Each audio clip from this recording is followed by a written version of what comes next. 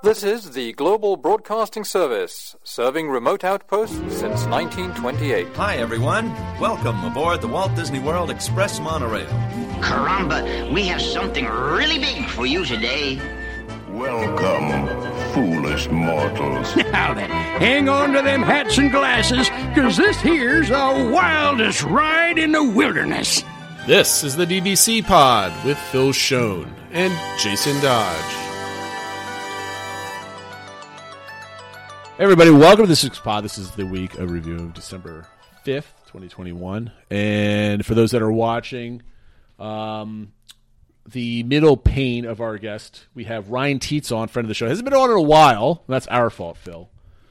He's not in witness protection, even though he's pixelated right now. We're having some technical difficulties. But for those that are listening, his voice as well. So maybe by the end of the episode, he'll want to be.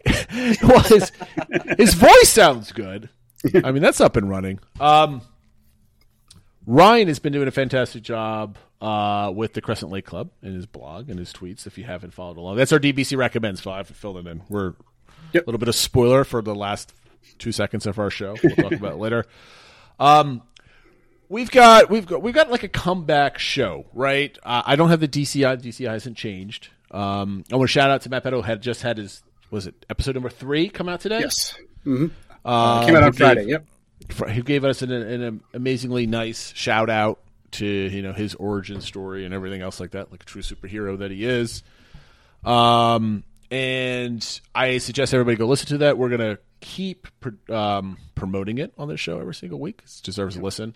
I finally got to listen to episode 2 on my flights this week, and my feedback was excellent show, awesome trip report. He did an excellent job maneuvering through that story. It was just 2 hours long, so I had to split it up into 2 listenings. Those that are moaning and groaning right now, I don't think there's many of you that are moaning and groaning, because if you're watching this show or listening to this show, you are used to me going on and on, which I'm doing right now. I truly admit that. The new show this week, where it goes over the DCI, it goes like kind of into the nitty gritty of it, which is awesome. It's only an hour long. I'm going to say only, but it's a perfect duration. I suggest everybody go out there and listen to it. It's awesome. All right, Phil. So we're kind of going back to our roots. We kind of talked about this last week, right? We went over the moaning and groaning about Disney. We're going to continue the moaning and groaning, but we're not going to be so much predicated on this is the news. This is some topics. We're not going to be who we're not, right? We're just guys that like to talk about Disney all day, every day, Discord or otherwise. And we're going to hop into it. I know you've got three items that are worthy of conversation, Phil. Yeah, and I think 3 items that tie into our topic of the day quite well, as I think it kind of kicked off a lot of the banter yes. on our Discord server, but just generally among Disney social media as well. One item which I should have put in there, but just real quick, today is also the 120th anniversary of Walt Disney's birth. So, I think we should. Right. It's his birthday today. Yeah, today's his birthday. So we should acknowledge that, because without him, there wouldn't be a podcast, and we probably wouldn't know each other. And that's right, that sort of thing. So, shout out to Walt for that. Thank you, Walt. But the first news item is actually a rumor that we've talked about in the past, that they announced at Destination D23 the Festival of Fantasy Parade would be coming back in 2022.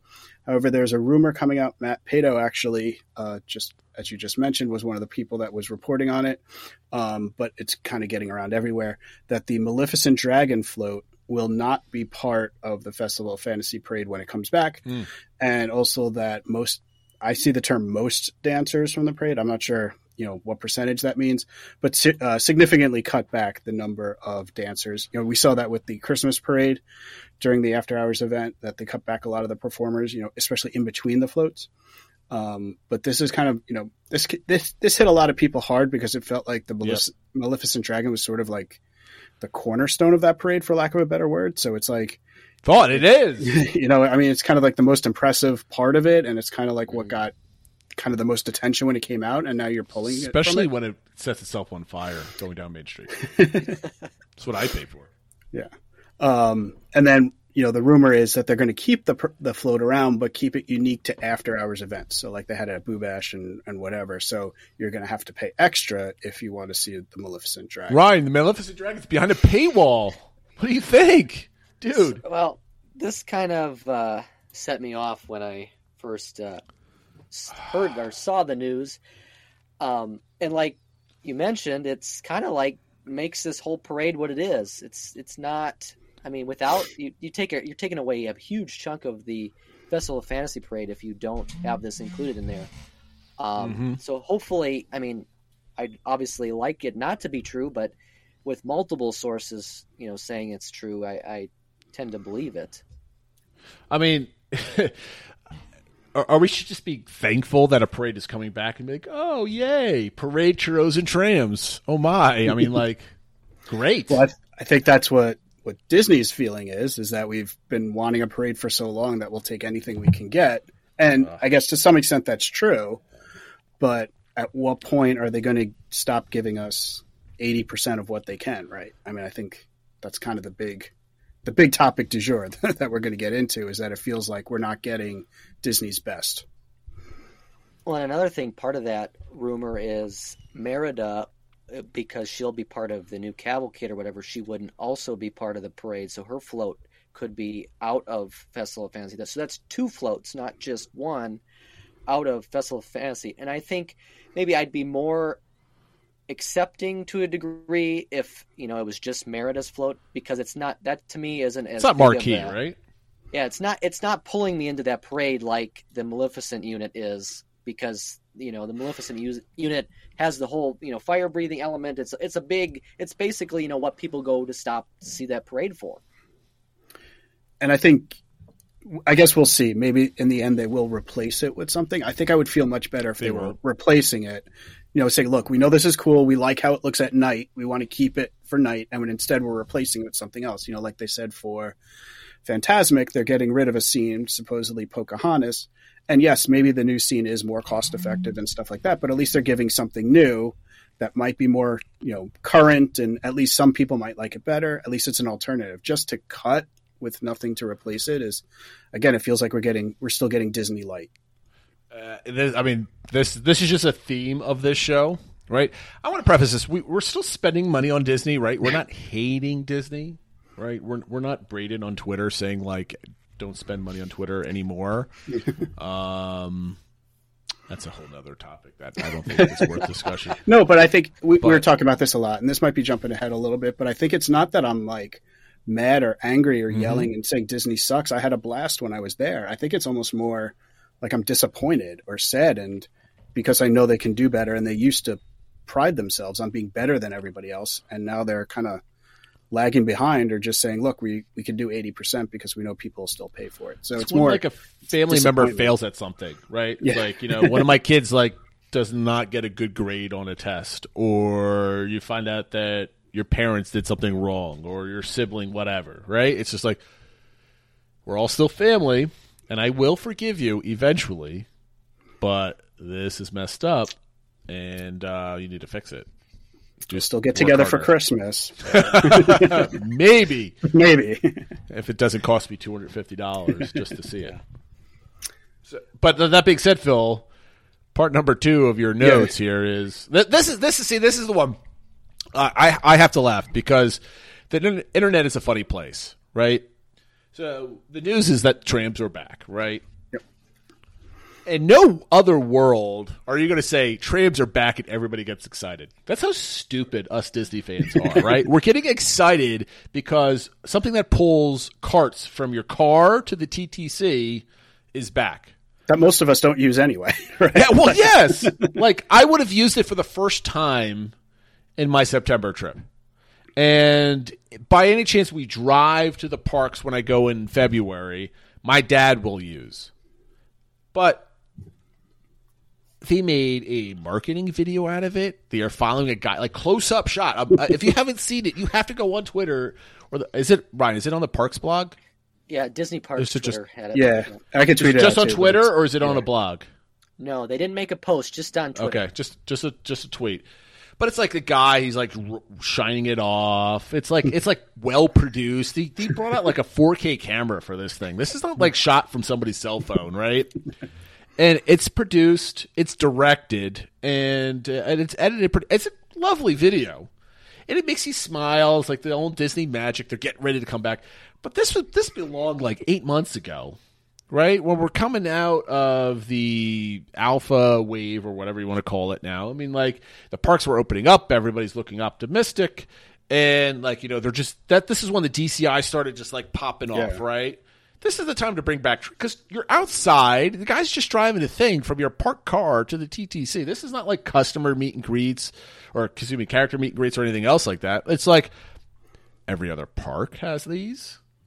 Like, people are riding subways and trains already. Why can't Disney hire – I don't know. How many trams are running at any given time at the Magic Kingdom, let's say? Like 3, 4? Yeah, it can't be much more than 3 or 4. Well, they said they actually had a post or a slide at Destination D23 when they were talking about all the forms of transportation. It said they have 30 trams across the property. Okay. So I don't know how many are running at any one time or whatever, but at maximum would be 30. And I think that even includes, you know, maybe if there's any at the water parks or anything. So it's just, it can't be that many at any one time, right? Well, what's 30 employees at this point? I mean, that's just nickel and diming. If I'm paying X amount of hundreds of dollars more for parties, ticket prices are going up, hotel prices are up because there's no discounts, right? Most people are staying at hotels on a discounted rate in some fashion, whether it's discount on hotel or tickets or food or whatever. Most people are staying at discounted rates for something, and you can't hire some people to run the trams back and forth. I mean, if Chick-fil-A can hire extra people to take your order 5 cars deep from the drive-thru, Disney can hire a dude to drive a tram or a lady to drive a tram back and forth all day long. It ain't difficult. I mean, it's 2 shifts. I get it. So 30 trams, 60 people, and the maintenance crews for it. Disney's making some good money. I mean, I think they can afford it. I mean, we're not talking about, like, this is like a regional Six Flags park that's barely keeping, I mean.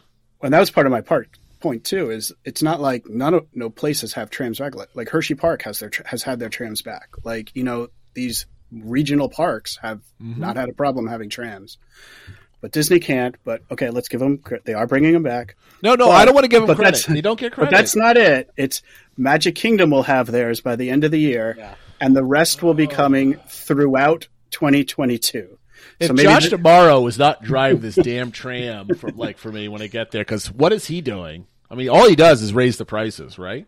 So he can get on the tram and drive it for a couple hours. He can get to know some guests. No one's going to boo him yet. We're not there. So maybe this is the big thing Epcot will get for its 40th birthday.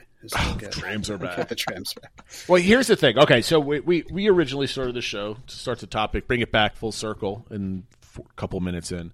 We want to talk about what the people are talking about, what we are talking about. Like we're having a discussion. So there was a kerfuffle. I don't know why I like using that word, but I'm going to use it anyway on Discord earlier this week, where somebody was happy, and then somebody got upset that people are being cynical and can't be happy about Disney and all this other stuff. There's a sentiment out there, and you could be absolutely happy that the trams are coming back and accept it as things are getting back to it. Because honestly, with all the crap that we've all been going through for the last year and a half, anything, even now, 19 months back into whatever it is at this point, any good news is always good news, especially with current events and at least it's not going whatever. Backwards. The state of the world, the country, etc. Anything that's good news is great news, right? Even if it's a little tiny bit. And Disney did a very good job with putting that video together. And I would have to say 95% of the people actually seeing that tweet has no idea that Phil was shouting out, "What about the trams at D23" to the crowd? Because that was obviously you, Phil. I know it was. Obviously. But my point is, no one's being angry at Disney. I mean, like, people are just like, it's... I have to say, like, they put out the video because they thought they were being... Somebody on the social media team thought they were being too meta with, like, making a big deal about the trams, right? Any other year, the trams, there wouldn't even been an announcement. They just would have started up again. And somebody on Blog Mickey or WDWNT would have been like, "Oh, the trams are back up today, yay!" And then that was it. That would have been a tweet. It was done. But they had to bring attention to it. Like, I think that's part of the angle that got people upset this week too. At least speaking for myself, was that it feels like Disney is patting themselves on the back for doing the bare minimum. Yes, you know, it kind of goes back to Destination D23 when Josh Tomorrow was shouting out the churros are back. It's like, okay, like, great. I'm going to disagree with. I'm going to disagree with this. And Ryan, tell me if you disagree. So I don't think they're patting themselves on the back, right? I think they're being cute by saying, "Oh, people are calling for trams, so we're going to make a tram video and put it on Twitter because it's going to be funny." And they completely disregard the Uber fan that we all are on what our reactions. Like, the video is for the Uber fan because no one knows the trams are not running, right, Ryan? Like, does it? It's just like you're not reading the room with the message. Yeah, I think the general guest that's never been, or maybe once every 10 years, they don't care about this because, first of all, they're probably not even using the trams. They're probably taking buses from their Disney hotel that they're staying at. So this really is, the Uber fan that's going to notice this. We'll be back after a quick break. Hey parents. Yeah, you. Are you looking for a podcast your kids will really love? Well, we made one just for you. And for us. As genuine, all-natural kids ourselves, we know what makes a fun and interesting podcast. So we decided to make it ourselves. Every show is packed with interviews, stories, and on-the-ground reporting. We have interviewed everyone from scientists to Grammy Award-winning musicians to NFL quarterbacks. Listen to Wild Interest wherever you get your podcasts. Yeah, I mean, like, my point is, like, they're trying to be meta on the internet. They're trying to be like Wendy's Twitter. That's usually really good at social media. And Disney is not good at social media. Let's be honest. And I'm going to touch up on this later on in some of our topics, so we're going to kind of dive into it. Phil, I want you to knock out the last news item before we get to the meat of things. Yeah. And what I think is a positive, it could be a negative because it's not going far enough. But there was a potential for the number of the unionized cast members to be striking at Disneyland out in California. However, they did come to an agreement with the Teamsters Union and SEIU, a new 3-year contract that basically advances some of the promised pay raises. So retroactively provide $1 an hour raise back to June 16th. Another $1 will take in effect November 17th, and another $1 next June 2023. There's some bonuses and stuff like that. So I think it's good, that the cast members are not on strike, because I don't know what would have happened at Disneyland if the cast members went on strike. Now I could tell you right now the what is the top line annual passes over there? The what's the key called? Sorcerer, is that one? Or no, Sorcerer is Walt Disney World. It doesn't make a difference. Whatever the key is, yeah. Whatever the keys are not selling anymore, that they spend all this money they can't get past. They wouldn't have noticed anyway because they can't get into the park. That was my joke. I'm sorry. I went a little bit too far on that one. But at least now the minimum pay is up to, I think, $17.50. It'll be good. So I think that's good. Seems obviously, that's still probably low what it should be. It's still probably tough to live out in California on $17.50 an hour. But especially out in LA. I think it could have. This is something that could have, I think, gotten even uglier, right? If they let them go on strike and they wouldn't give them any extra money and stuff like that. So let's end on a positive note. There's not a strike. They're getting a little bit more money, and hopefully they, that just continues and they continue to get cast members raises. Because another positive comment: every time I've gone to the Walt Disney World this year, no matter what else negative was going on, the cast members have been great. So they've always been good. Absolutely. So they're still bringing it, and they deserve more than they get. So I'll end it at that. Where can they find us on social media? You can find us on Twitter @PodDBC, Instagram the DBC Podcast, Facebook DBC Pod, the YouTube channel, and our Discord server. So before we get on to the two hot topics that we're going to continue with this conversation, I do want to have some light brevity on this, and we're going to talk about our attractionality this week. And this week it was the Rock and Roller Coaster starring Aerosmith, even though they're 100 years old now. Live life in the fast lane. Inside the Hollywood Music Studio, legendary rock band Aerosmith is wrapping up a recording session. When their manager tells them that they're late for a concert across town, the band invites you to ride along. Hop into the gleaming limousine and speed off into the night as Aerosmith's hard rock harmonies fill the air. Buckle up before zooming through the city on this roller coaster style attraction. You know what? I went on this for the first time back in September. I've never been able to do it with the children, and I was very happy to do so. Has everybody? I know, Phil, you've been on it. Ryan, I'm assuming you've been on this. Yep. So we're going to go through. Everybody knows the rules of attractionality. I'm going to put this up on the screen right now. Question number 1, how much, Ryan, do you like the concept of this attraction, which is a launch roller coaster and the dark theme to Aerosmith music? Were you born the last time Aerosmith had a hit record? album. Excuse me. I couldn't tell you when their last hit was, but I do know The answer's no. Aerosmith. I do enjoy Aerosmith music. I believe I gave this a 5 on when I did this on the Discord. I do enjoy this actual concept. I think that it works out well, or at least in theory works out well. So you like, Phil, do you like the concept? To me is like it's Aerosmith, right? That's the whole concept. Do you like the concept of like a rock band-esque roller coaster? Yeah, so I also gave this a 5. I will say, in Guys my are mind, crazy. I was thinking a little bit more broadly and just saying more of a rock music themed roller coaster, whether it's Aerosmith or somebody else. But, kind of the idea of an indoor coaster, with music playing and kind of, the neon signs and stuff like that. I really like that concept for a ride. I don't like I give this a 2. I do not like this concept for Disney Hollywood Studios in the current Disney Hollywood Studios. Okay, well that's question 4. I gave a much lower right. score to well, I question mean, 4. how do you like this concept? I mean, like, I like the roller coaster. I like the roller coaster in the dark. I like the speed. I like all the design elements about it. I do not like the concept of it being a rock band type of thing. Like, okay. Rock and roll is fine. Put it in another type of ride. But, like, the pre-show and everything else does not get you amped to be on this ride. It's just kind of lame to me. That's why I don't like the concept. The thing I would mention is I think in the original version of Hollywood Studios, or when this opened in the 90s, that this fit better than it does now, which I think we'll get into a little bit. But yep. I think at the time the concept was a lot better than it is maybe now. All right, so Ryan, question number 2? First of all, define for me, who do you think the target audience is for this ride? Well, I think at this point it's an older target audience, given that Aerosmith would trend that way now. I don't think my generation or younger is really. Well, let me pause then. So, do you think Disney's marketing is this person who just likes roller coasters right now, or are they catering it to people who like Aerosmith? Do you think? I think now they're more so targeting it towards last 5 years, like roller coasters. Yeah, sure. I agree. So, what did you give this ride? It delivers.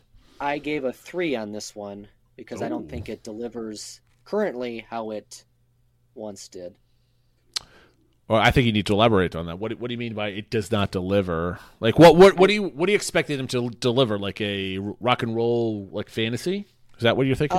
No, I just think it's more just the theme. I think the theme doesn't deliver to today's audience more as it did maybe 15, 20 years ago. I think looking at it from today's point of view, I don't think your teenage or your young adult geared that's who's targeted for a roller coaster. Maybe well, obviously it's still a thrill, but it's not the theme part of it's half a ride. It's not part it's not the theme isn't really geared relevant to them. Yeah. Do you agree with that, Phil? So I actually gave it a higher score. I gave it a 5. I'm probably a bit jaded because my youngest loves this ride. This is like her favorite ride. She's 70 years old. She has no idea who Aerosmith is, but she absolutely loves this ride. And so I think it delivers as a thrill ride for Disney park fans. This isn't like a major coaster park or something like that, but it provides those thrills for people that want a little bit, during their Disney trip.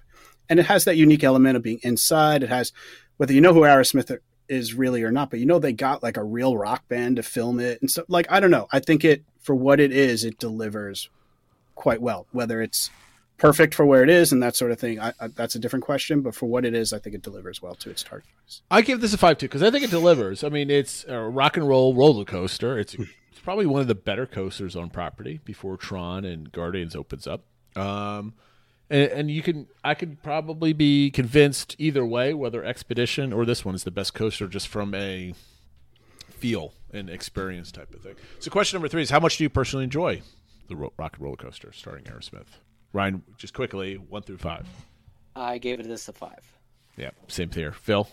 So I actually only gave this a 3. Ooh. Just because I think it's a good coaster. I don't think it's the best coaster ever, for this type of coaster. I am getting older, so I can't do it as many times in a row as I used to be able to. And I think part of it is I just think it needs to be rethemed. So I think it kind of falls into those, it's good, but I think it could be better. So okay, so let me break this out, because I gave this a 5 because I kind of vote on to me, when I score this on mechanics. Like, I have a fun time going through the ride, right? It's thrilling, it's fun. I basically ignore everything I see in the pre-show once I get on the ride vehicle, and it just goes off. It's fun. So are you saying that you're cutting in half the score potentially because of the theme, the story behind it as you get? Yeah, I mean, I think I think that's why it's a 3, not a 1, right? Like, I enjoy it. It's fun, but I think it could be better. There's other rides that I enjoy much more. Fair enough. How well do you think, Phil, we'll go right back to you. How well do you think Rock and Roller Coaster fits into Sunset Boulevard and Hollywood I must Studios? admit, I didn't really know the full story and how they tie it in there, and it fits into the age, like Ryan was talking about when, the park was first opened. They don't really explain that story, so unless you do some research, you don't know it. I gave it a 1. I don't think it fits there at all. It has that area doesn't really have anything to do with rock and roll. I view that area more as the golden age of Hollywood, especially when like the citizens of Hollywood are out and stuff like that. Is your first 1 vote? It might be. I don't know. I think it is. Like, I'm I just don't think. happy. I just don't think it fits at all. Now, I mean, you could argue, well, since nothing really fits in Hollywood Studios, anything fits in Hollywood Studios.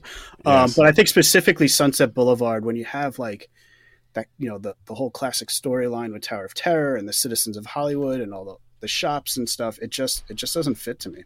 What do you think, Ryan? I gave this a 4. I do think it fits decently well. Obviously I think they can do better. I do get what Phil's saying, but then I also have the point of where kind of anything fits in Hollywood Studios these days. It's not. Yep. And then right behind Rock and Roller Coaster, you have Lightning McQueen, which really doesn't fit. If Rock and Roller Coaster doesn't fit, then Lightning McQueen doesn't fit. Yeah. So I guess I think Rock and Roller Coaster certainly fits more than Lightning McQueen does. Yeah. I gave this a 4. Right. I generally agree with both of your sentiments. Right. But what that section of the park originally was trying to do, just like old school Hollywood and certain parts of the city where there was like, rock and roll came from in some of those parts on the West Coast, it definitely fits. Does it really belong there in the park altogether? Probably not. It's a movie park right now, right? It's not any of this other stuff. So, for what they were trying to do, I'm kind of all over this. I mean, like, if you ask me in a different kind of context of this question, does it fit where it's going? Because fair enough. Questions 1 and 2, I took away points for what it was doing in the future of this ride, so I'm a little bit all over the place. So I gave it a 4 originally for my original interpretation of it, but you could probably convince me to give this a 1 too, because it doesn't fit the direction of where Hollywood Studios is going. So I kind of agree with that. All right, so I want to move up. So, the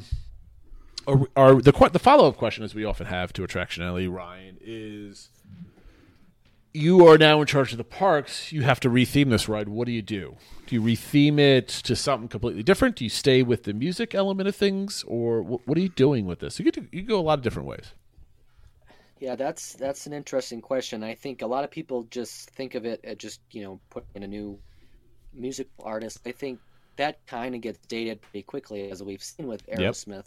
So I think you go with it as something completely different. Now it's just whether, what kind of IP do you go with, because Disney's not going to not go with an IP. So if you kind of have that Pixar direction in that corner already, I would say I'm going to go with more like probably Incredibles or maybe Monsters, Inc., something just feeding off that Pixar element that's already kind of in that back corner. And then maybe you can tie in, if you keep expanding back that way in the future with more Pixar. Kind of close that off. Sunset Boulevard sort of ends with Tower of Terror, and then going that way would be a different area. What do you think, Phil? Because I disagree with this.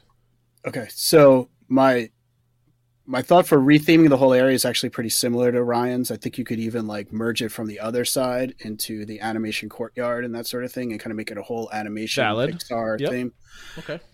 So that was kind of my idea too. If it was more of a larger retheme, I think if you just keep the ride and just change it from Aerosmith to something else, the thing I think that would fit well and would be more timeless would be to change it to Powerline from a Goofy movie.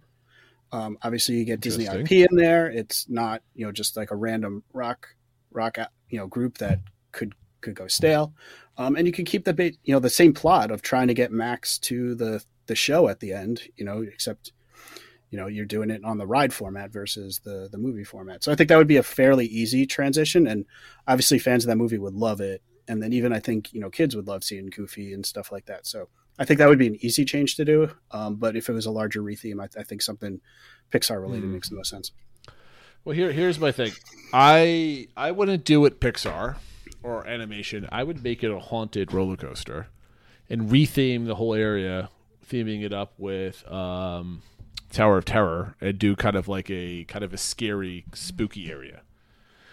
Whether that you continue the retheming of Twilight Zone type of stuff, or just kind of like spooky haunted stuff, I think that would be awesome, and that would counteract some of what the stuff Universal's doing with their Halloween offerings and stuff like that. I think that might be interesting to do it that way. What your ideas of like going on the other side with the Pixar area, like putting animation courtyard, I wasn't really thinking about like kind of squaring that away and just like flipping it to the other side, but I think animation courtyard definitely needs to be changed, and that might be a good way to kind of do it too. So now you've got me thinking. I don't know what to think about this one. All right, so I don't know if this is bad programming, but we're gonna go back onto Phil labeled this our venting session. And I'm totally with that because we've been venting already. Well, I also kind of wanted to give them like a time limit, so we don't just go for like 2 hours. So I was kind of like, let's just take 10 minutes to vent, and then let's try to flip it around to be more positive. But all right, well, how we go. Why don't you open up the questioning, Phil? And what did you mean by that? Yeah, so I meant recently, obviously we were touching on, there's been that negative vibe that exists in the Disney fan space. It's only built up with the news about the trams and the big deal, and then they're not even coming all at once. It's, the churros are back. The idea that feeling like Disney can get away with being 80% of what they can do, and people still pay the money and come, and they're at a point they should have been 6 months ago.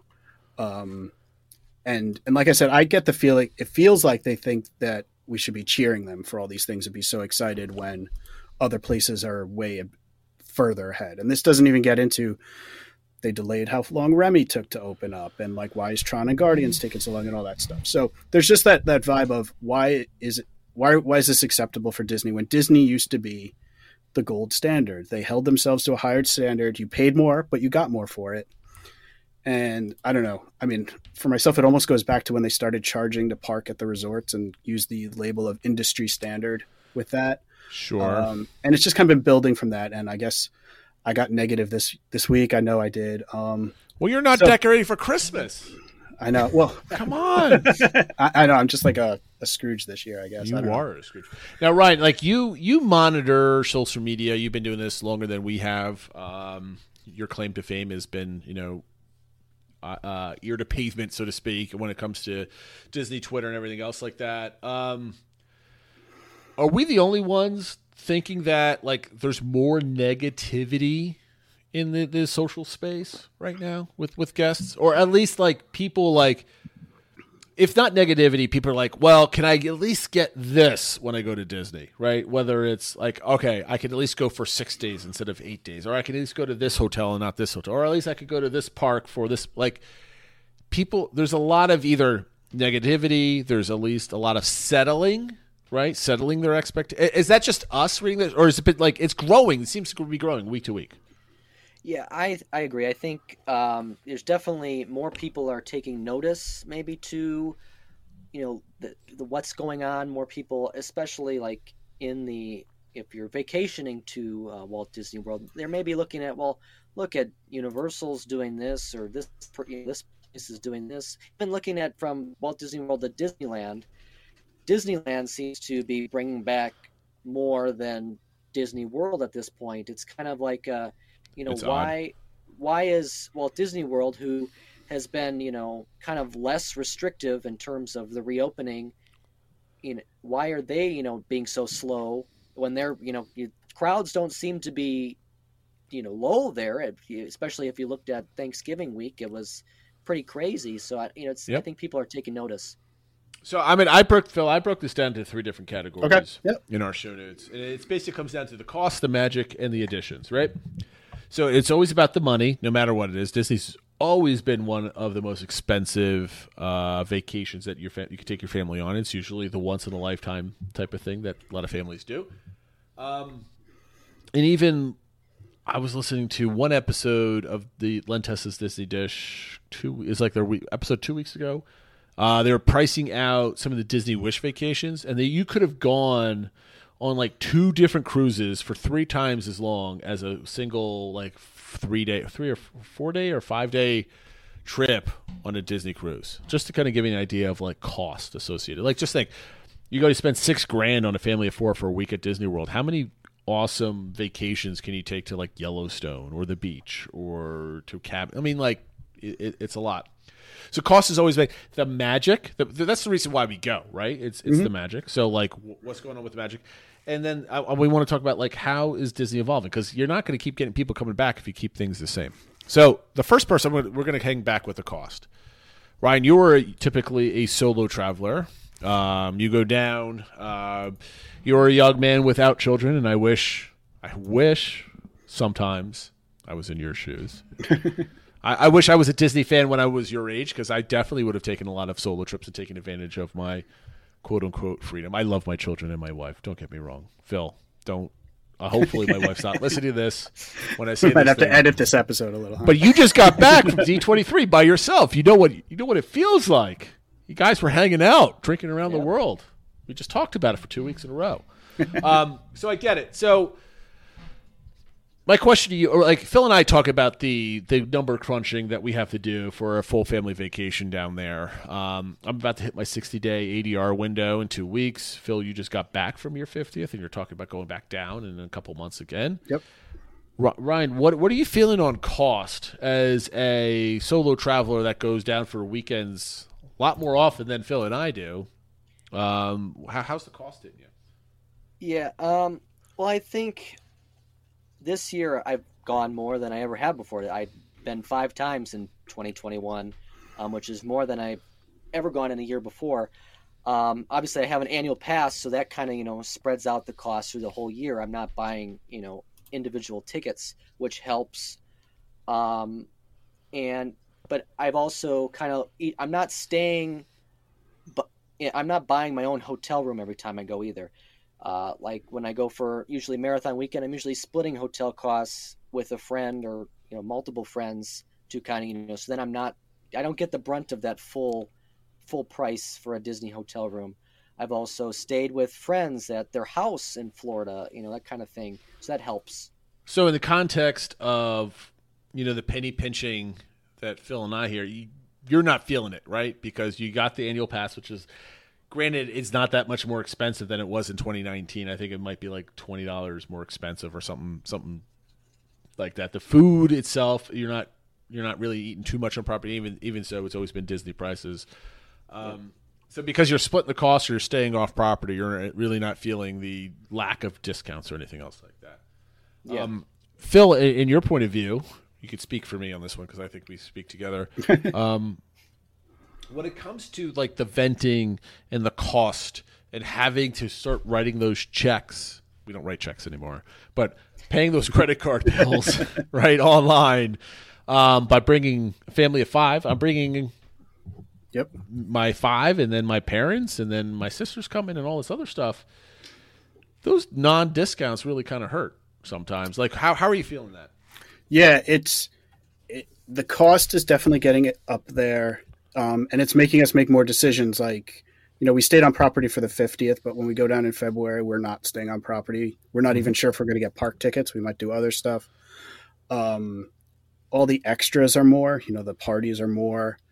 Now there's Genie and Lightning Lane to worry about. That's extra cost. God. But meanwhile, we have like the DCI index, which is at 75% of the pre-pandemic levels. So, okay, now the costs are more, but we're at a 3/4 of what the experience used to be. Now, that doesn't mean it's a terrible experience. It doesn't mean I'm, like we're still going, right?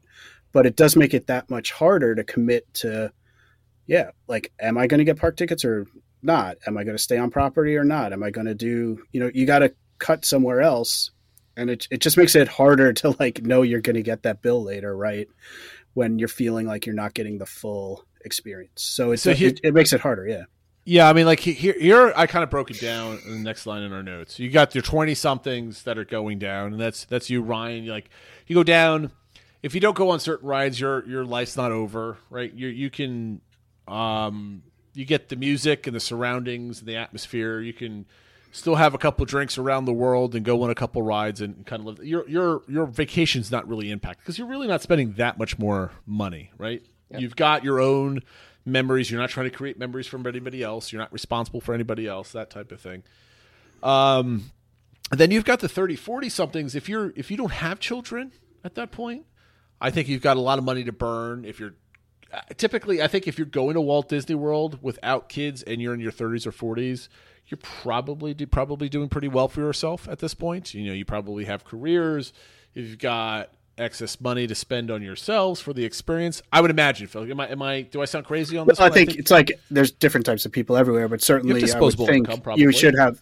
I theoretically would have more disposable income if you're not disposing of it on your children. So yeah, well, I mean, like I feel like the people that are quote unquote on the lower end of the spectrum with money, that they're, I don't want to say mortgaging their futures, but are saving to go to Disney World, more likely than not, you're going to be parents, right? That you're going down. You want to provide that experience for your children. So you'll sacrifice and save and do that type of thing.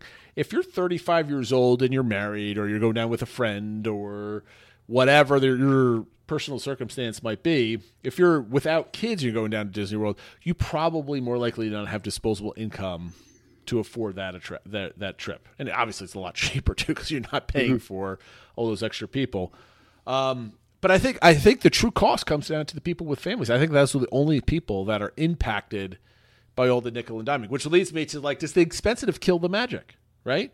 Because that's going to go into our next topic is the magic lost, right? What's lost? Like at what point, because Ryan, you go down there to forget the real world, right? You get down there for a vacation to kind of leave things be. And Phil, you and I, with high stress careers that we've got, we go down to forget about work for a while. Not to say you don't have a high stress job, Ryan, but you're a young man. You don't have the years of built up stress that we do. You go down to forget. Everybody goes down to forget, right? You want to live a fantasy at that point. And at what point, like even 2 years ago when it was super expensive, we went down for 10 days. Like I was still able to forget. I'm like, I paid my money. I think it's worth it. I'm having a good time. When I'm going in February, I'm going to be constantly thinking about like, this is like $10 more expensive. This soda is like $3 more expensive. I can't get Magical Express. I had to take a damn taxi, or I had to drive my car down here, or like it's all those fringe things. I mean, tapping my foot because there's only one tram driver that day, not three. Like I can't get because I drove today.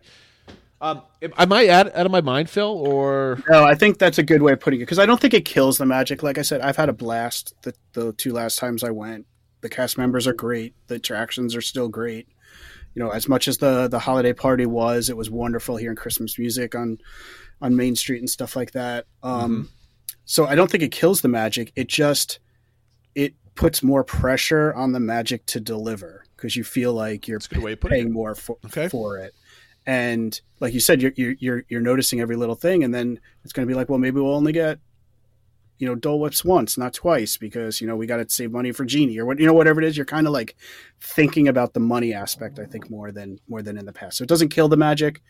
You just think about more what the return for what you're spending is, I think. Ryan, if from your point of view of somebody who goes down and stays off property, you've got it figured out, right? You've got your system. You don't have to necessarily stay on property, get your fill, I guess, or have a successful trip or whatever metric. Does the money ever creep into your mind as you're going through the parks or is it still the same?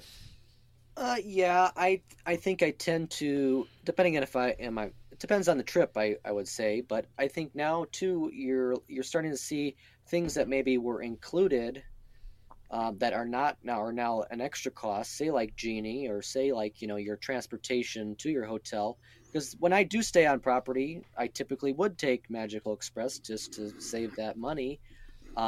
But now, with that gone, that's now an added cost that's going to be there every time versus maybe only sometimes. And with Genie, now, instead of having Fast Pass included, if I want to say, if I didn't get a lightning, or a boarding group for Remy and I want to ride that, well, now I have to pay for that. Obviously, $9 for myself or whatever it is better than $9 times 5, but still. Yeah, I mean, like... We'll be back after a quick break. Moving is right up there with death and divorce in the Stress Olympics. But fear not.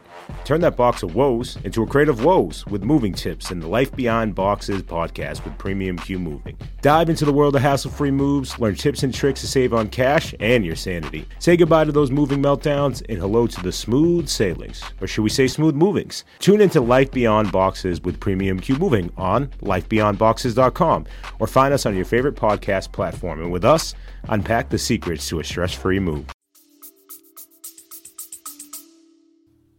I mean, I don't know how to say, because I've only been once since the pandemic started, right? I've had 2 canceled trips, and I've had a whirlwind weekend trip. And my whirlwind weekend trip, I had 0 expectations for my trip because it was drive down, have 2 days at the park, come back, right? All we wanted to do was go to the parks, ride some rides, experience the parks, and that was it. It wasn't a vacation. It was a vacation, but it wasn't a vacation, right? It was like I knew I had work on Monday, so we got to get this going.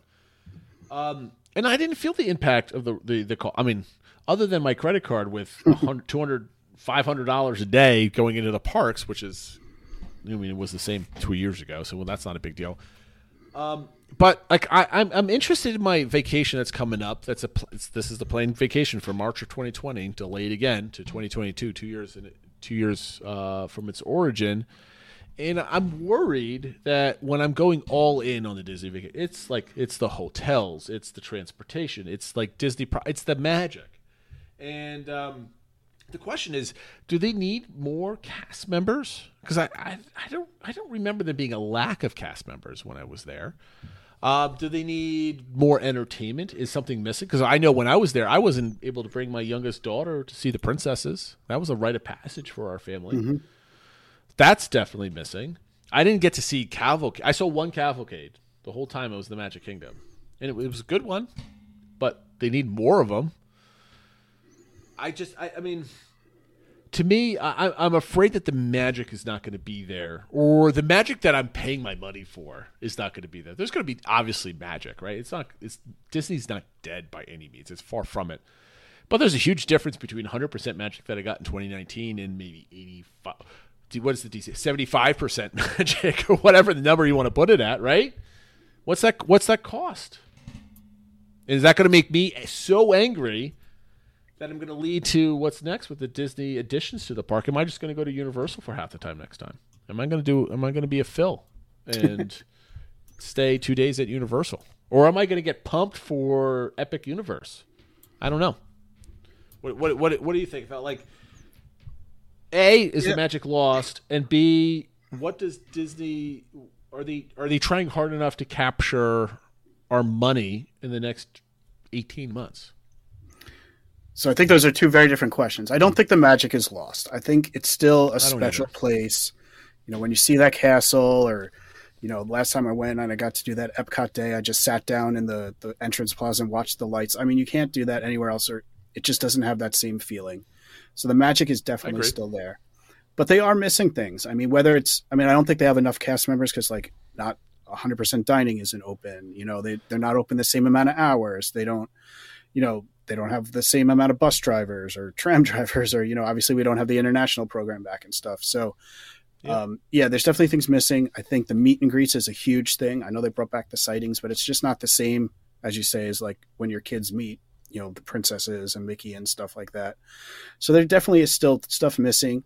And when there's stuff missing and they add in extra costs like Genie and stuff, and it works out for some people, but for other people, it feels like it's worse than FastPass and now they're paying for it. It can feel a bit like a money grab. And you're saying, what am I really paying for here? So I think part of it is also the timing. Like you said, your trip's 2 years delayed. Yep. Like I'm not trying to minimize the pandemic. It's a lot, but a lot of other theme parks seem closer to 100% back than Disney does at this point. And that makes it feel like they're not doing everything they could, but they're charging everything they can. So it gets a little depressing, I guess. From Ryan, that let me ask you this. Is Disney trying hard enough? Or do you think they should be trying harder to earn our dollars? I think they're trying as much as need, because they're just seeing they don't need to try harder for the dollars right now. I think they could try harder, but like I said, they don't need to, so they're not going to. Well, let me ask you this: is that better? They don't need to now for the short term, but is that going to impact their medium to long term? Is that going to impact their late 2022, early 23 numbers? I think so. I think you still have that bounce back where people are still, like you're taking those postponed vacations and having them. I'm seeing that myself with, travel clients and stuff. But I think it's good it looks good for them for the short term, but I think in the long term when they, say, well, we don't need to bring all these things back, or, we can do more limited things, so it's okay. But then, down the line, when they're still doing those limited things, is that going to be enough? Well, here's the first question I have, and there's an amazing Star Wars channel on YouTube that gets. We would never be able to enough views on our podcast YouTube channel for 5 years that he gets on a single episode. It's Star Wars Explained. I mean, this is a gentleman that's been doing this for years. He's got, I don't know how many million followers and how many hundreds of thousands of views per video. So this is a massive influencer, right? And if you don't know him, that could be a DBC recommends for one of our Star Wars shows down the line. That being said, he put out a video where he watched the trailer Disney released on the Star Wars Galactic Cruiser, right? The whole experience. And his big takeaway was it looked like a Star Wars knockoff. It was like somebody that was trying to look like Star Wars and not be Star Wars. And not to knock that experience, because I definitely don't think it's worth $5,000, $6,000 for the whole trip type of thing. But that leads me to you've got the Star Wars experience, which is getting panned by real Star Wars fans, which is what screwed up Star Wars Galaxy's Edge, because they were expecting Star Wars fans throughout the world to flock to it, and that didn't happen. Granted, the pandemic happened shortly afterwards, and the rides weren't open. But you've got the delay on Tron, you've got the delay on Guardians in Epcot. You've got all these people that are questioning the direction of Disney Imagineering. Now, Ryan, am I reading too much into a lot of this stuff, or is this kind of starting to become a trend when it comes from just like failed designs, I guess? Well, I don't know if it's failed designs. I think it's yes, okay. It's the leadership that's there. It's how they want things to be right now. It's not that Imagineering or their construction companies that they hire can't get these things done faster. It's that Disney doesn't want to save. I'm not blaming the construction workers. They could get construction workers to put up a simple roller coaster in less than 6 years, or however long Tron's been going on. I'm being exaggerating, but I'm like, just the direction of things. Like I'm just putting a Disney envelope on things, right? Yes, I went after Disney Imagineering because the designs of the Star Cruiser do not look like a Star Wars thing. It looks like a Chuck E. Cheese room in something out of the late 80s, mid 90s. I mean, it doesn't look Star Warsy to me. But that's my point. Like, regardless of it's a lot of different elements, right? It's you got the delays just because of how the put the money on the books, right, for all this construction. Or they think, we need something new to release in March, and we need something new to release in November next year, so let's delay these things artificially, just like they did with Ratatouille. So I guess there's two questions. Do you think Walt Disney World, just for additions in general, adding new things to the park, are they doing enough? And do you have enough on the books, Ryan, to satisfy both normal travelers and folks like us? I think yes to normal travelers, because they're not going as frequently as we are, or pay attention to these things as frequently as we do. So to them, any new edition is going to be like, wow, look, we can go on this, new thing that just opened or whatever. And that's great to them. Now for us, I don't know if there is necessarily enough. Obviously you have the pandemic kind of pushed everything back, which to some extent is fine and you understandable, but it's like you keep pushing things. I would say Tron is probably the biggest example, like we've mentioned. I mean, Guardians, we finally kind of have an opening season, but Tron, it's like, is this thing ever going to open? Yeah. Well, I mean, Phil, to push back on that then, okay, so we have a lot of delays and a lot of things that Disney's not at. I mean, like, once Tron and Guardians is up, there's nothing to look forward to in the parks, right? Your baby Epcot is eventually going to get some cement laid down. You can walk straight down the damn thing. But my question is, has Walt Disney's Imagineering lost their touch when it comes to design? I certainly think that's a concern, and that is something else that people were talking about this week. As we know that they were moving, Imagineering in some other areas to Lake Nona in Florida, and a lot of people were leaving. We had talked in the past about Kevin Lively not making the move, and other people. Well, it also came out now that their head of Imagineering, Bob Weiss, is going to step down. Partly because he didn't want to move. He's taking a new job as a consultant that will let him stay out or not a consultant, but his new position for the projects that he's going to work on lets him stay out in California. And then it being replaced by Barbara Buza, who I don't know much about her, but she's been with the company for less than 2 years and is now heading up Imagineering. Now, maybe that's good because it gets some outside. You know what? Change is a good thing, man. I mean, change could be good. Maybe she's really good at managing and will let all the creative people be creative. I don't know. But it certainly is a potentially could be a sign of cause of concern when you're losing a lot of this corporate knowledge. But here, let me put it this way. What has Imagineering done in the parks that has wowed you? The only thing that's wowed me is Mickey and Minnie's Runaway Railway. I still hate saying that name. I blame them. I mean, I still think Rise of the Resistance wows me when I do it. Right, but like still, it's broken down half the time. I'm playing devil's advocate, by the way. It is an amazing ride. But the amazing part of it is the ride vehicle and the technology behind it. And as somebody that deals with sensors and automation, I know there's a lot that goes on with that makes it incredibly difficult. But the show itself is nothing amazing to it, right? There's a lot of conventional. Well, it's all the effects. Inner workings of it. It's going inside and outside. Again, it's using the cast members as devil's performers and you, stuff. right? I'm being a jackass on purpose, right? But I mean, I think that's an example of what they can do, right? And maybe it doesn't work all the time, but it's them pushing the envelope of what they can do. But why can't they do more with less too, right?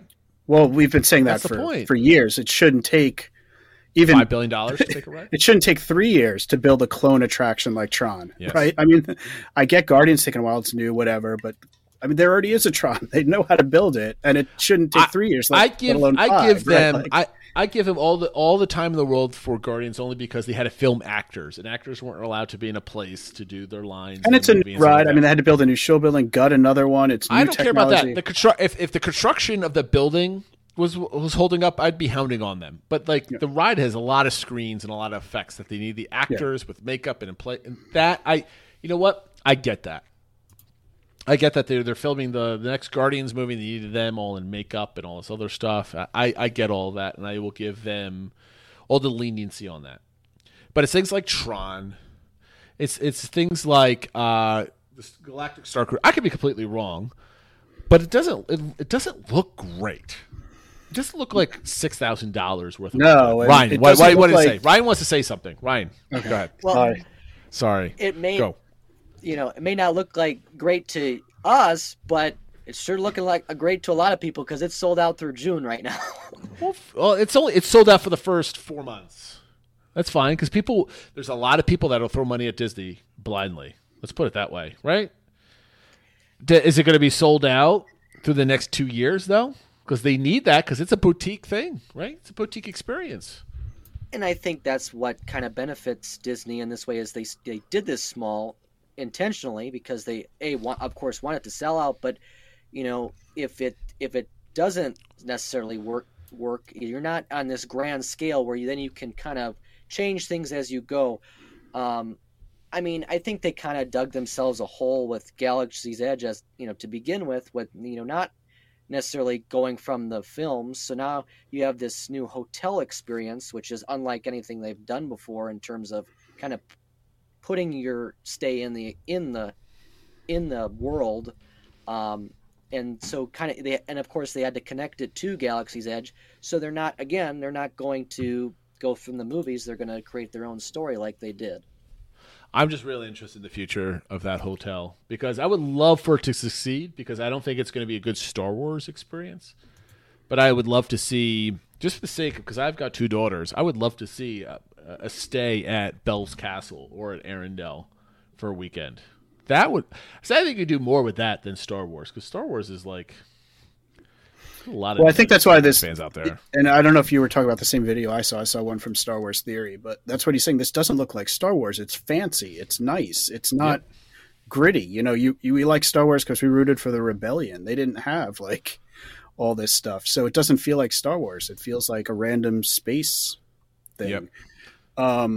It looked like a clean Battlestar Galactica. I don't know why it did, but the colors and the look of it. Yeah, I was thinking more even Star Trek or something like that. But I think that's the worry is do they get it when they're trying to capture these IPs, or is it just what can we do that looks fancy that we can charge a lot of money for? And I think that's what worries people. And if it's that, yeah, you'll get a lot of people wanting to check it out because it seems cool and stuff, but you're not going to get repeat. Visitors. So here's a problem I run into all the time. I make fun of Matt because he had a 2-hour podcast, and we're just hitting the 1 hour mark. And we've got one more topic to go through. And I think this will be quick because we've covered a lot of this stuff already. Yeah.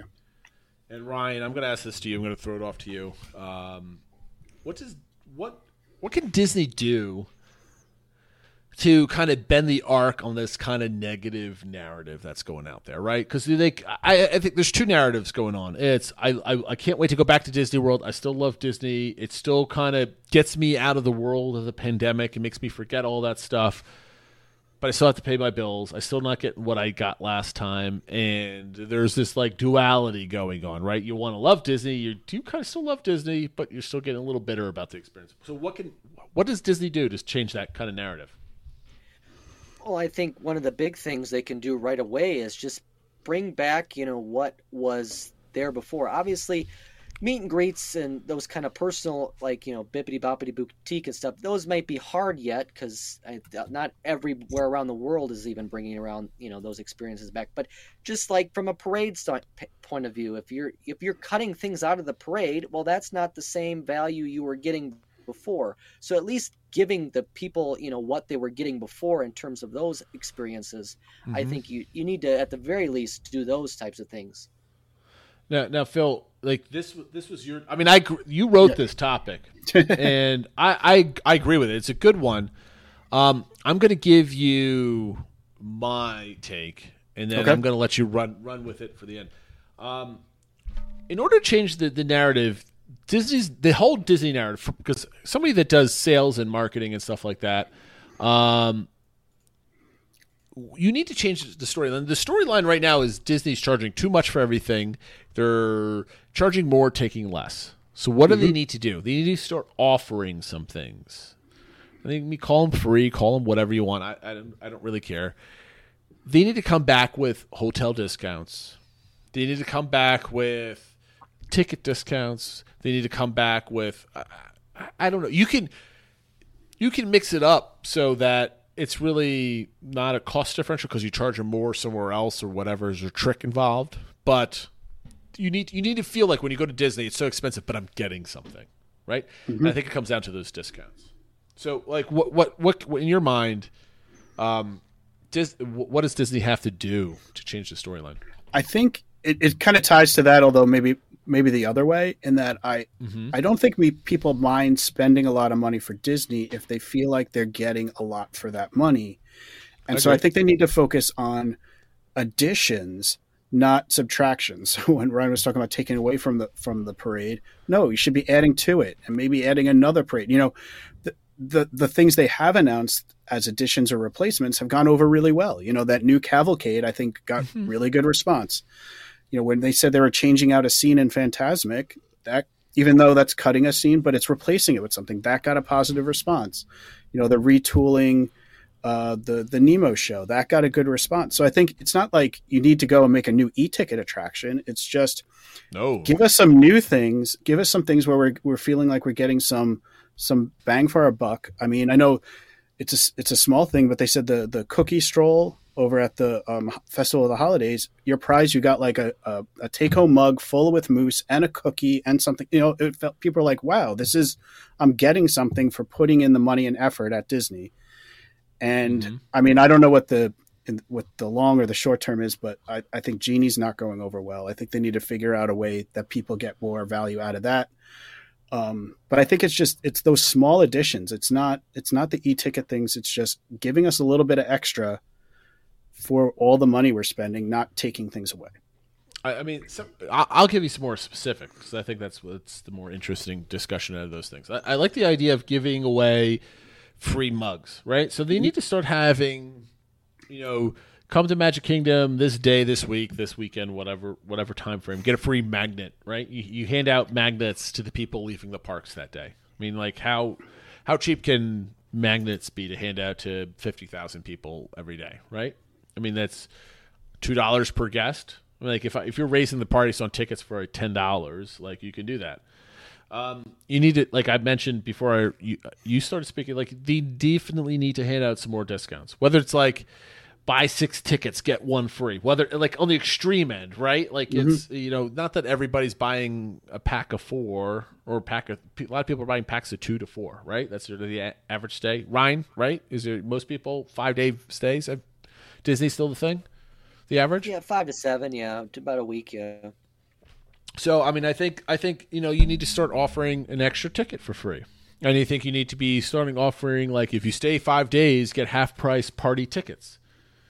And not that they're having any trouble selling those out, so maybe they probably won't do that. But, like, I don't, like, the half-hour early entry type stuff doesn't really jive. I mean, and people that, even Disney veterans, people that go to Disney, like, maybe 4 times in their lifetime still know about, like, when's the best time to go because we're going to get a discount, right? Even if they went on full price the first time, they're going to find out that, yeah, you know what, the second time I'm going, there was a discount. Like, that was like 2 months later that I could have gone and saved $30 a night or something else like that. They need to start reintroducing a lot of that stuff.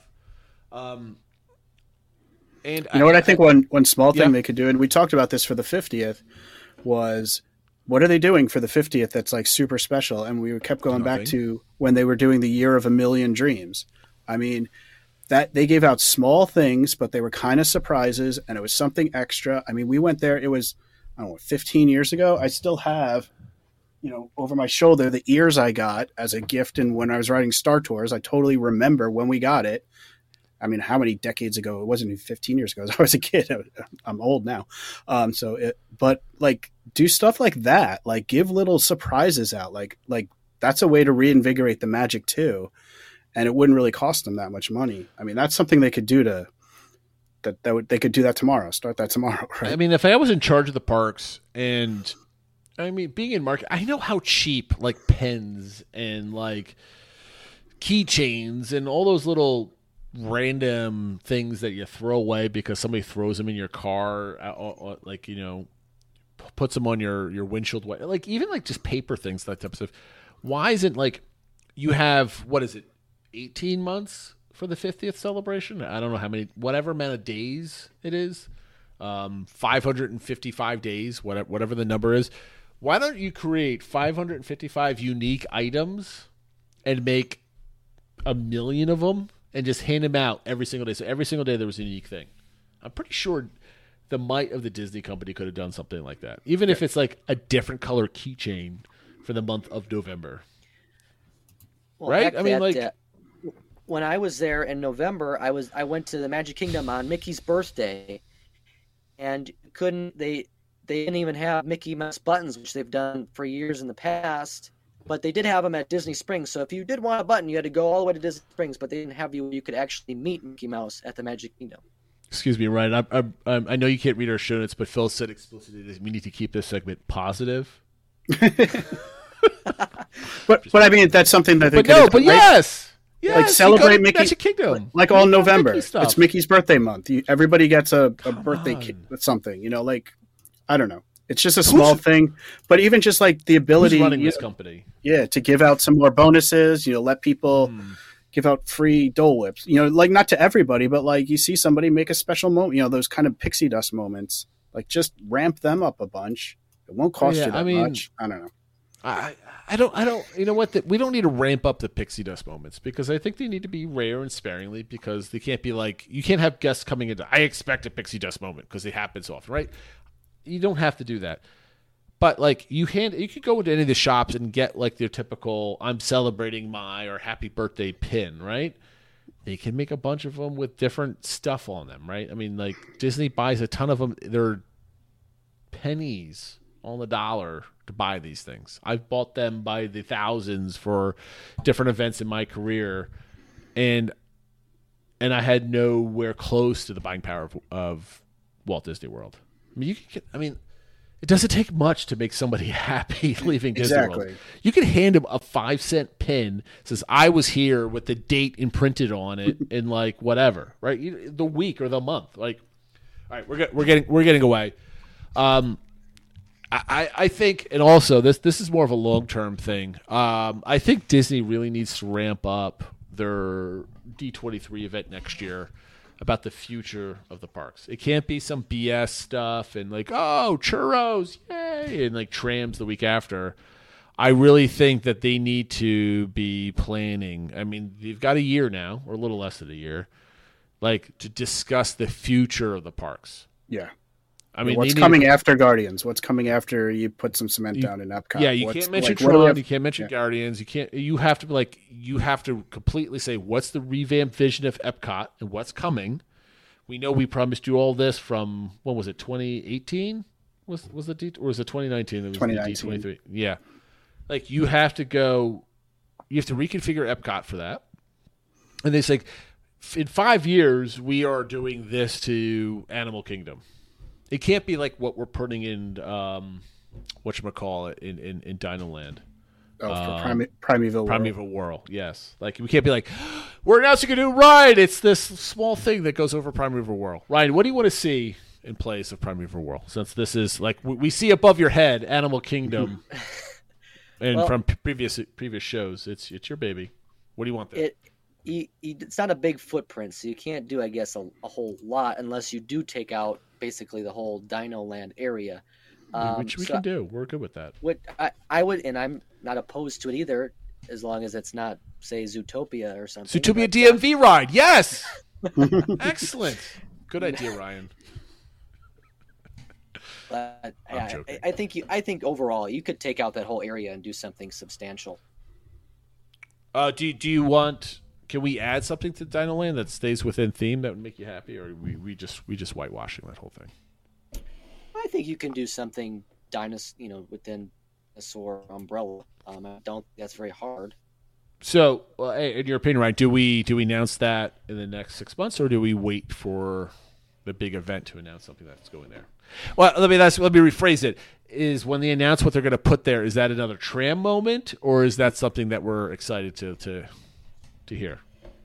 Well, I think it depends on what they're doing. If they were to do a whole land, kind of revamp, well, they're not doing that. Save for, that would be something you save for D23. But now, if you're just doing a small addition, that's something you just maybe post on the Parks blog or something. Okay.